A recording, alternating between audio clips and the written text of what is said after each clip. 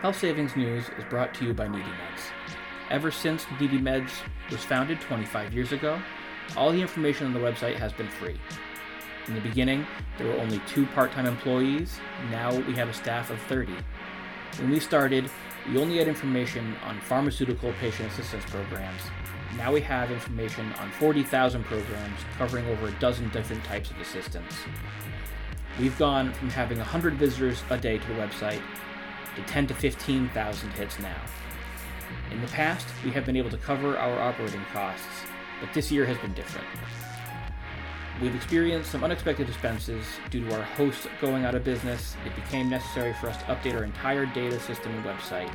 This update will give our site visitors a much-needed comprehensive search experience. As a result, for the first time in our 25-year history, we are facing an operational deficit in 2022. We are asking for your help to help us continue what we do, as well as adding information that we provide. We have big plans for the future, but to accomplish them, we need your help. Please consider making a donation at needymeds.org. You can also check our blog at blog.needymeds.org for transcripts of all of our podcasts. Our most recent blog was posted on Labor Day. It's about the health benefits of organized labor and worker solidarity. Please give it a read, and thanks again for listening.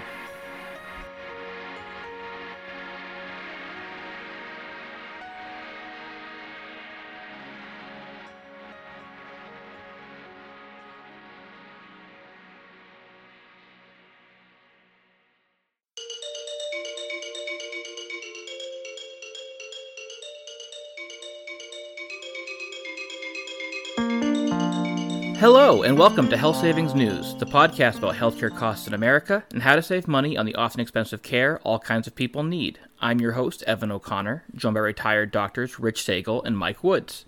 Each episode, we discuss healthcare costs in America, offer tips for saving money, and relevant news that affects and reflects the expensive landscape of healthcare in America. This week's topic is medical debt.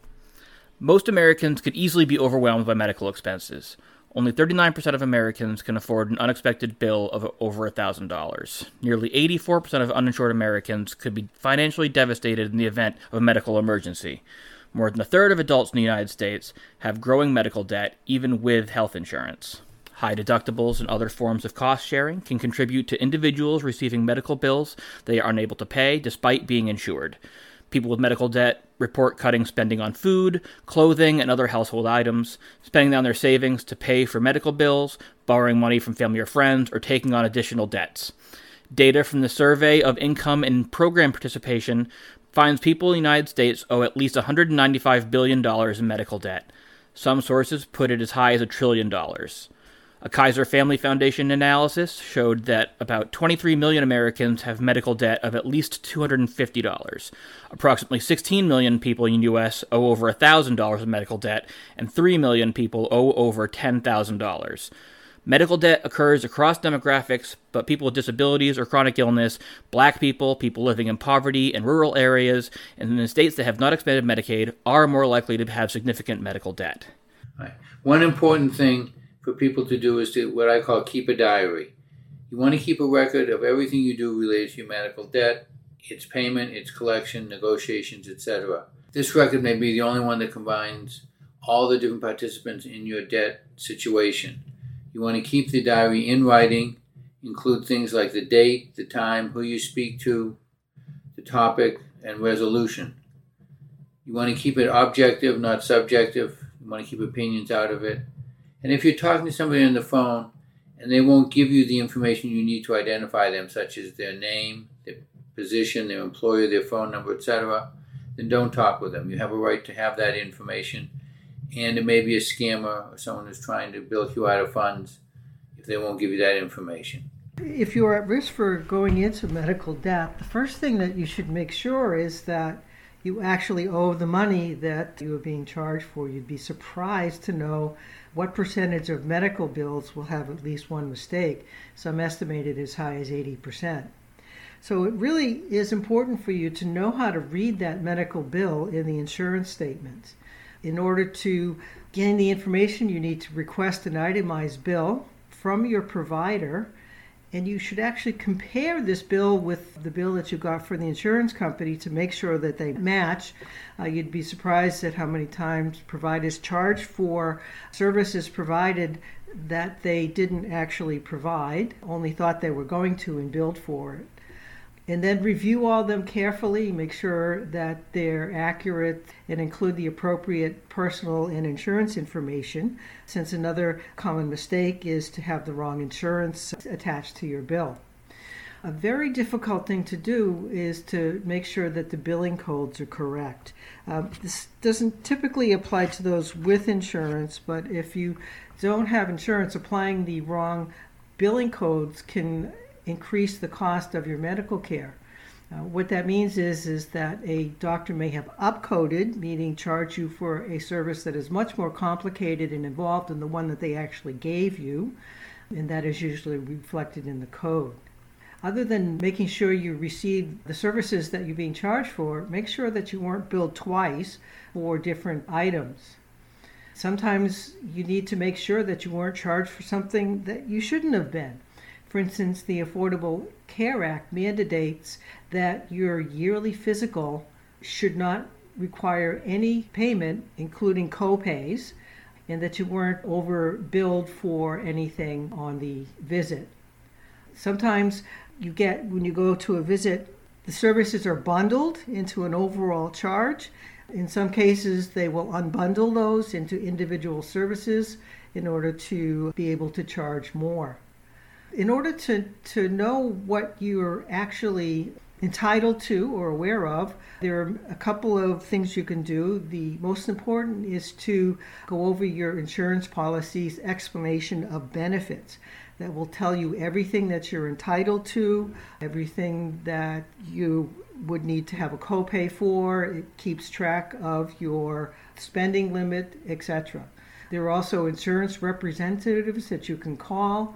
If you're getting insurance through your company, you can talk to their healthcare advocate. And even states have insurance commissioners that you can contact to help you with an inappropriate claim. If you find anything of this nature, challenge and dispute it. It's your right to do that. If you find any unexpected charges or surprise bills that come from out-of-network providers, this may have violated a new law that will go into place July 1st called the Hospital Price Transparency Rule that does not allow certain providers who are out of your network to add the cost of their services to your bill. Before you go on, Mike, I want to give a couple of examples of mischarging. I want to tell you about a couple of examples of how billing errors occur. One has to do with colonoscopies. There's more than two types of colonoscopies, but they could be divided into screening and diagnostic. A screening colonoscopy occurs when you're not having any problems, where a diagnostic one would occur if you were. The screening may be covered on your insurance, but the diagnostic may not be. So you have to make sure that you got charged for the right colonoscopy. Another example occurred when I was a resident way back in the dark ages. And one of our assignments when we were on the ICU rotation was to look at a bill and understand it totally. And what I found was the ICU had been charging the daily rate hourly for a number of months. Now, the hospital administration wasn't very happy about this when the error was discovered, but they had to refund a lot of money because of this, but nobody had picked it up. So these things can happen, as Mike mentioned. You want to check your bill over carefully, and anything you don't understand, contact the biller and say, what was this for? What is this about? Another issue crops up with those without insurance is that providers often charge folks who do not have insurance a higher rate than they get from insurance companies. So one of the things that you can do is you can check prices charged by providers in your area to see what is the generally charged price, and if yours is out of line with that, you have more room to negotiate prices. There are a couple of organizations that can help you with that, such as New Choice Health and Healthcare Cost and Utilization Project.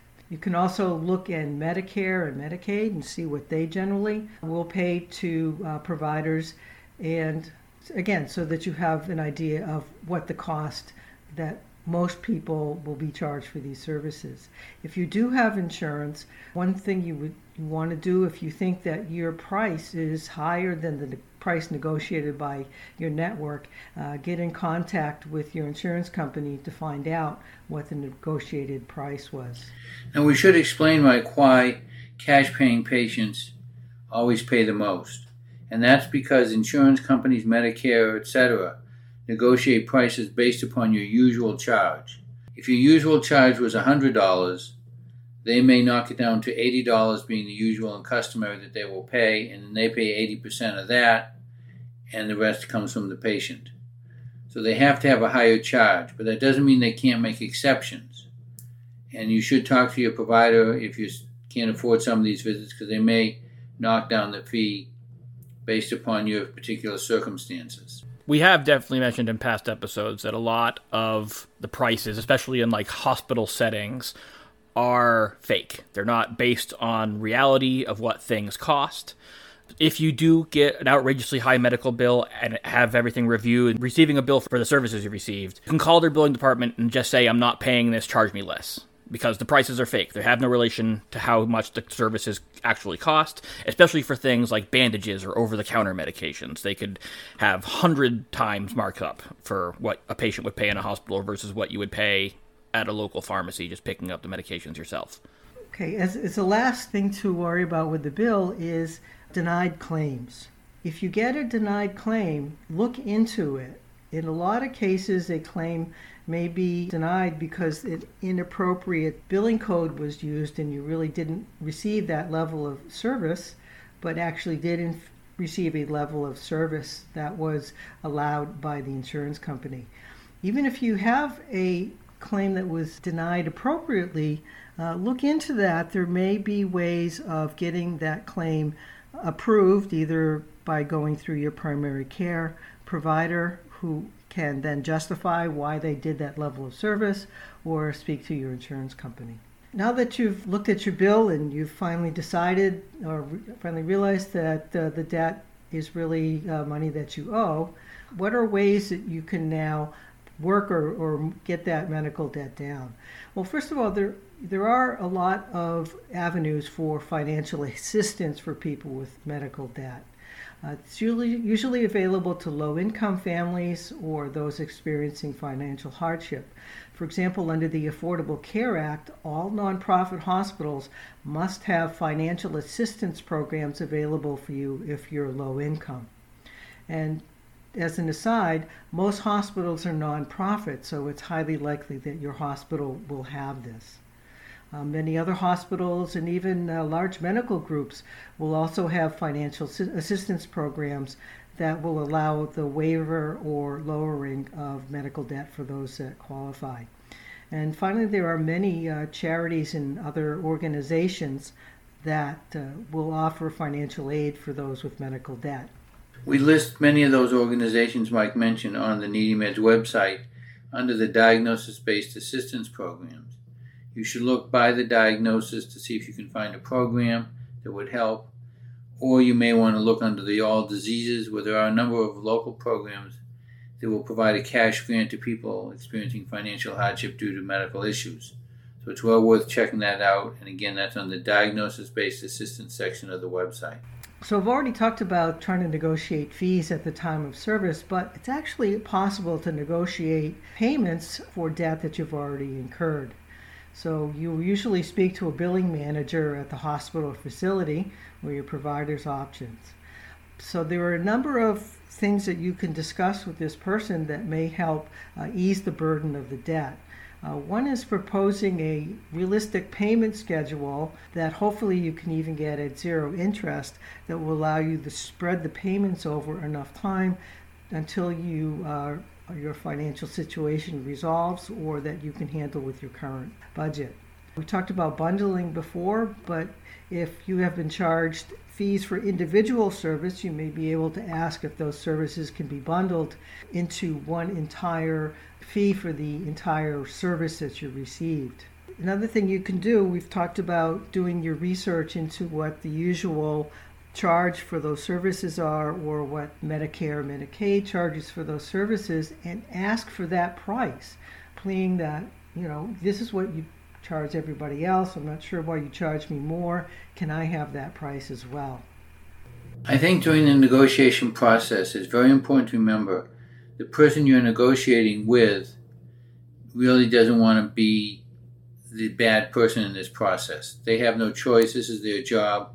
Being considerate to them and treating them nicely can get you a lot more than getting mad at them. Exactly. It's in their best interest to get paid something. So a lot of them will negotiate certain things, realizing that if the debt goes on too long and ends up in collection, their ability to get a significant amount of payment for that service is very limited. So you can offer certain deals to them saying, if I pay a certain amount now, can we call it enough?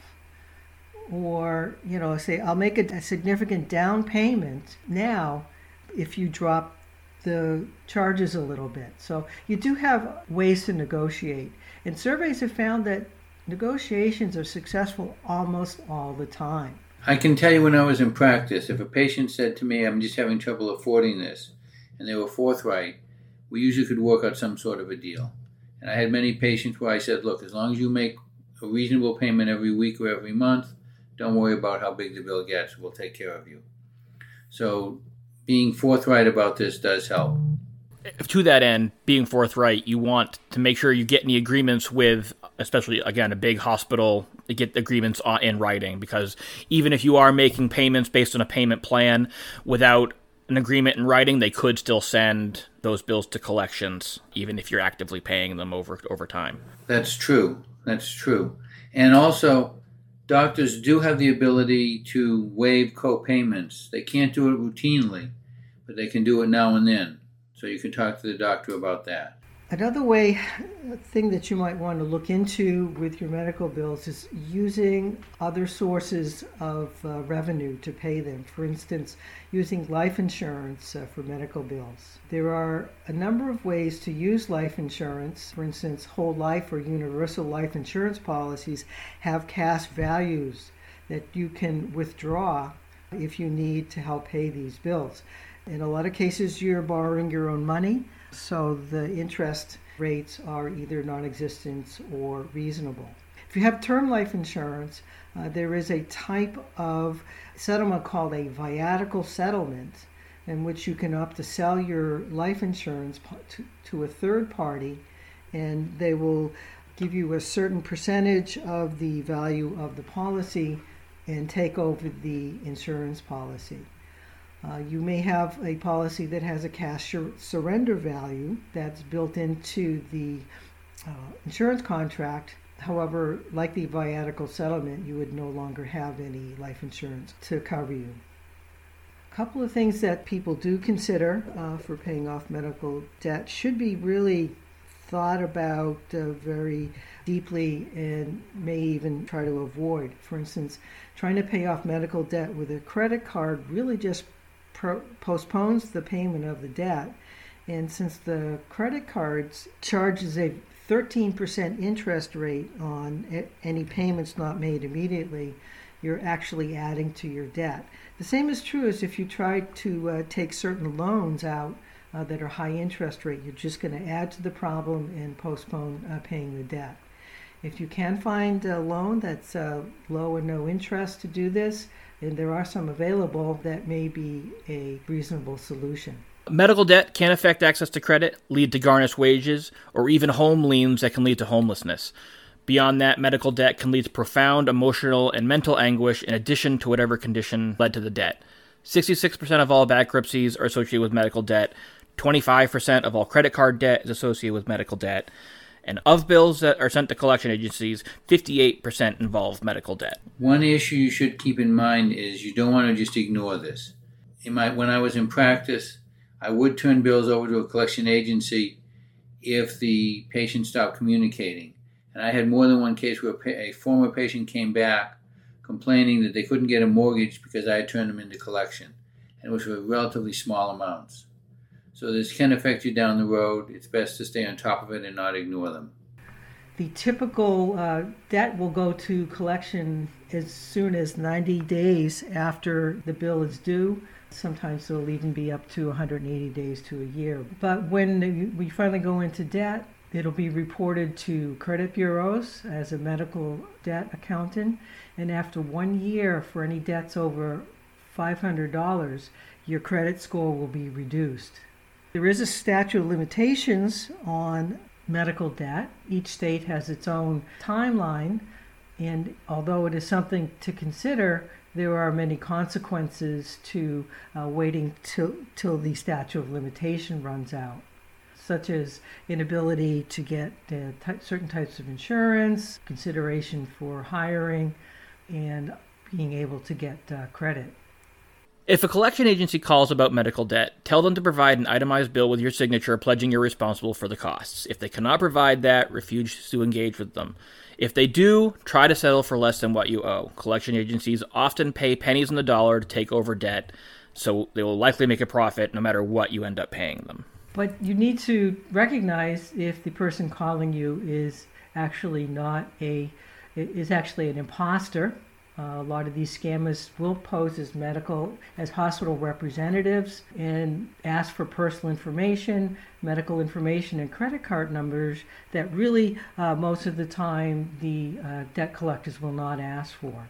A lot of the scammers even are able to have caller ID spoofing. So when you look at the phone call coming in, it will actually have the name of your hospital and a local phone number on it that may make you think that this is a legitimate call.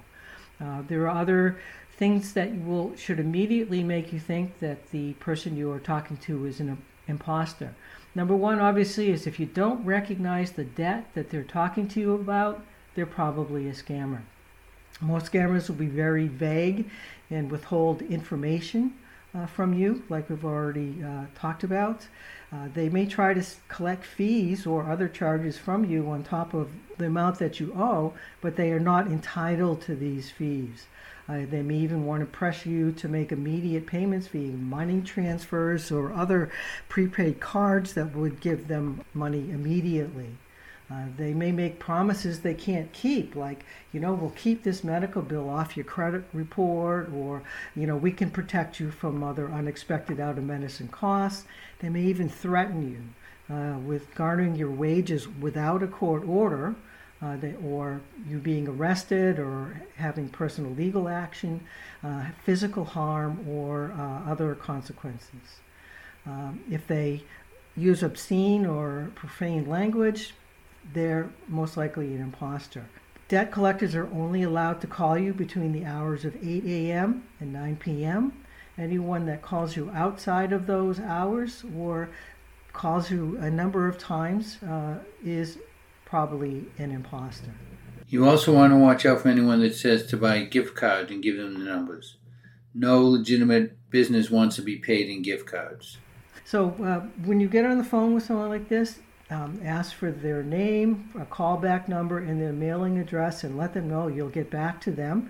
If this is a legitimate bill collector, these numbers will be accurate and you'll be able to recontact with them. You can also contact the original creditor and verify that that bill was sent to that particular crediting company. The last alternative is the worst one, and that's declaring bankruptcy. Since there are different types of bankruptcies, some that actually will allow you to keep ownership of some of your property, it's always best to hire an attorney when declaring bankruptcy.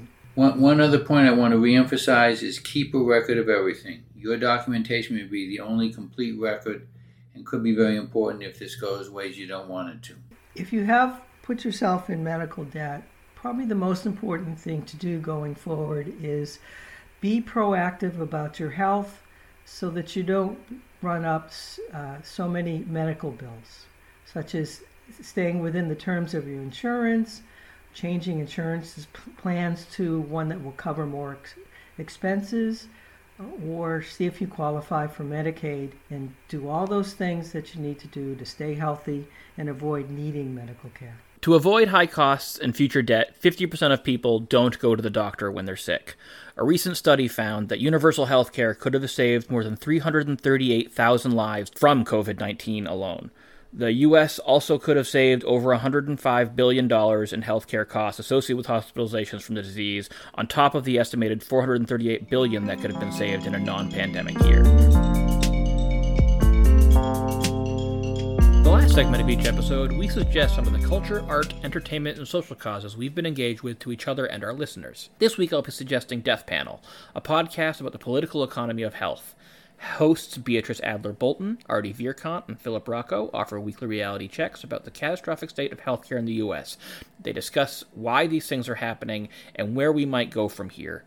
Two of the hosts, Beatrice Adler-Bolton and Artie Vierkant, have co-authored the book Health Communism, a surplus manifesto, which offers an overview of life and death under capitalism and argue for the global goal of divorcing capitalism from health. Health Communism is currently available for pre-order wherever books are sold. Thank you so much for joining us for this episode of Health Savings News. Please subscribe, rate, and review us on Apple Podcasts, wherever you're listening to the show. It really does help. You can follow at NeedyMeds on Twitter, Facebook, Instagram, LinkedIn, YouTube, and you can follow at HealthSavingPod, no S at the end of saving, on Twitter for updates specific to this podcast, and send questions, comments, and topic suggestions to podcast@needymeds.org.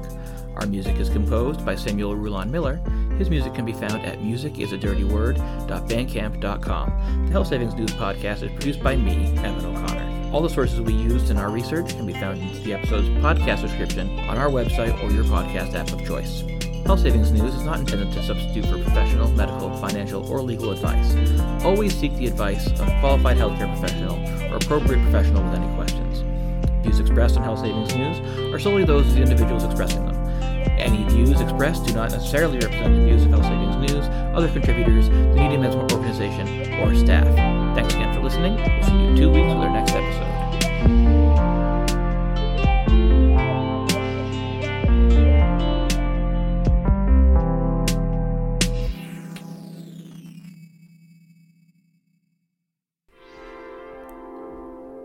Do you need help affording your prescription medications? Are you a patient advocate or healthcare provider who wants to help your patients afford their healthcare? NeedyMeds is a nonprofit information resource that connects people to programs that will help them afford their medications and other healthcare costs. Our mission is to educate and empower those seeking affordable healthcare with a vision of affordable healthcare for all. We achieve our mission by providing databases of information on patient assistance programs that provide medications at low or no cost for those that qualify, coupons and rebates for prescription and over-the-counter medications, free, low-cost, and sliding scale clinics searchable by zip code, recreational camps and retreats, as well as academic scholarships for people of all ages affected by chronic health conditions, nonprofit and state-sponsored programs that provide various forms of direct assistance to patients based on diagnosis, including financial assistance, testing and screenings, assistive technology, durable medical equipment, home or vehicle modifications, travel expenses, lodging, delivered meals or access to a food pantry, home care, child care, service animals, animal-assisted therapy, clothing, wigs, scarves, and much more. NeedyMeds also offers a free drug discount card that can be used at over 65,000 participating pharmacies in the United States to save up to 80% on the cash price of your prescriptions. There's no registration or activation, never any personal information is collected, and no restrictions on income or immigration status. The NeedyMeds Drug Discount Card is available as a physical card, a printable version, and a smartphone app. All of our information and the NeedyMeds Drug Discount Card is available for free at needymeds.org or through our toll-free helpline at 1-800-503-6897, open Monday through Friday, 9 a.m. to 5 p.m. Eastern Time. NeedyMeds has been helping patients access and afford their healthcare for over 20 years. Find assistance for yourself, a patient, or a loved one at needymeds.org or toll free at 1-800-503-6897. NeedyMeds is a 501c3 national nonprofit organization. You can find our financial information as well as donate to our ongoing work at needymeds.org.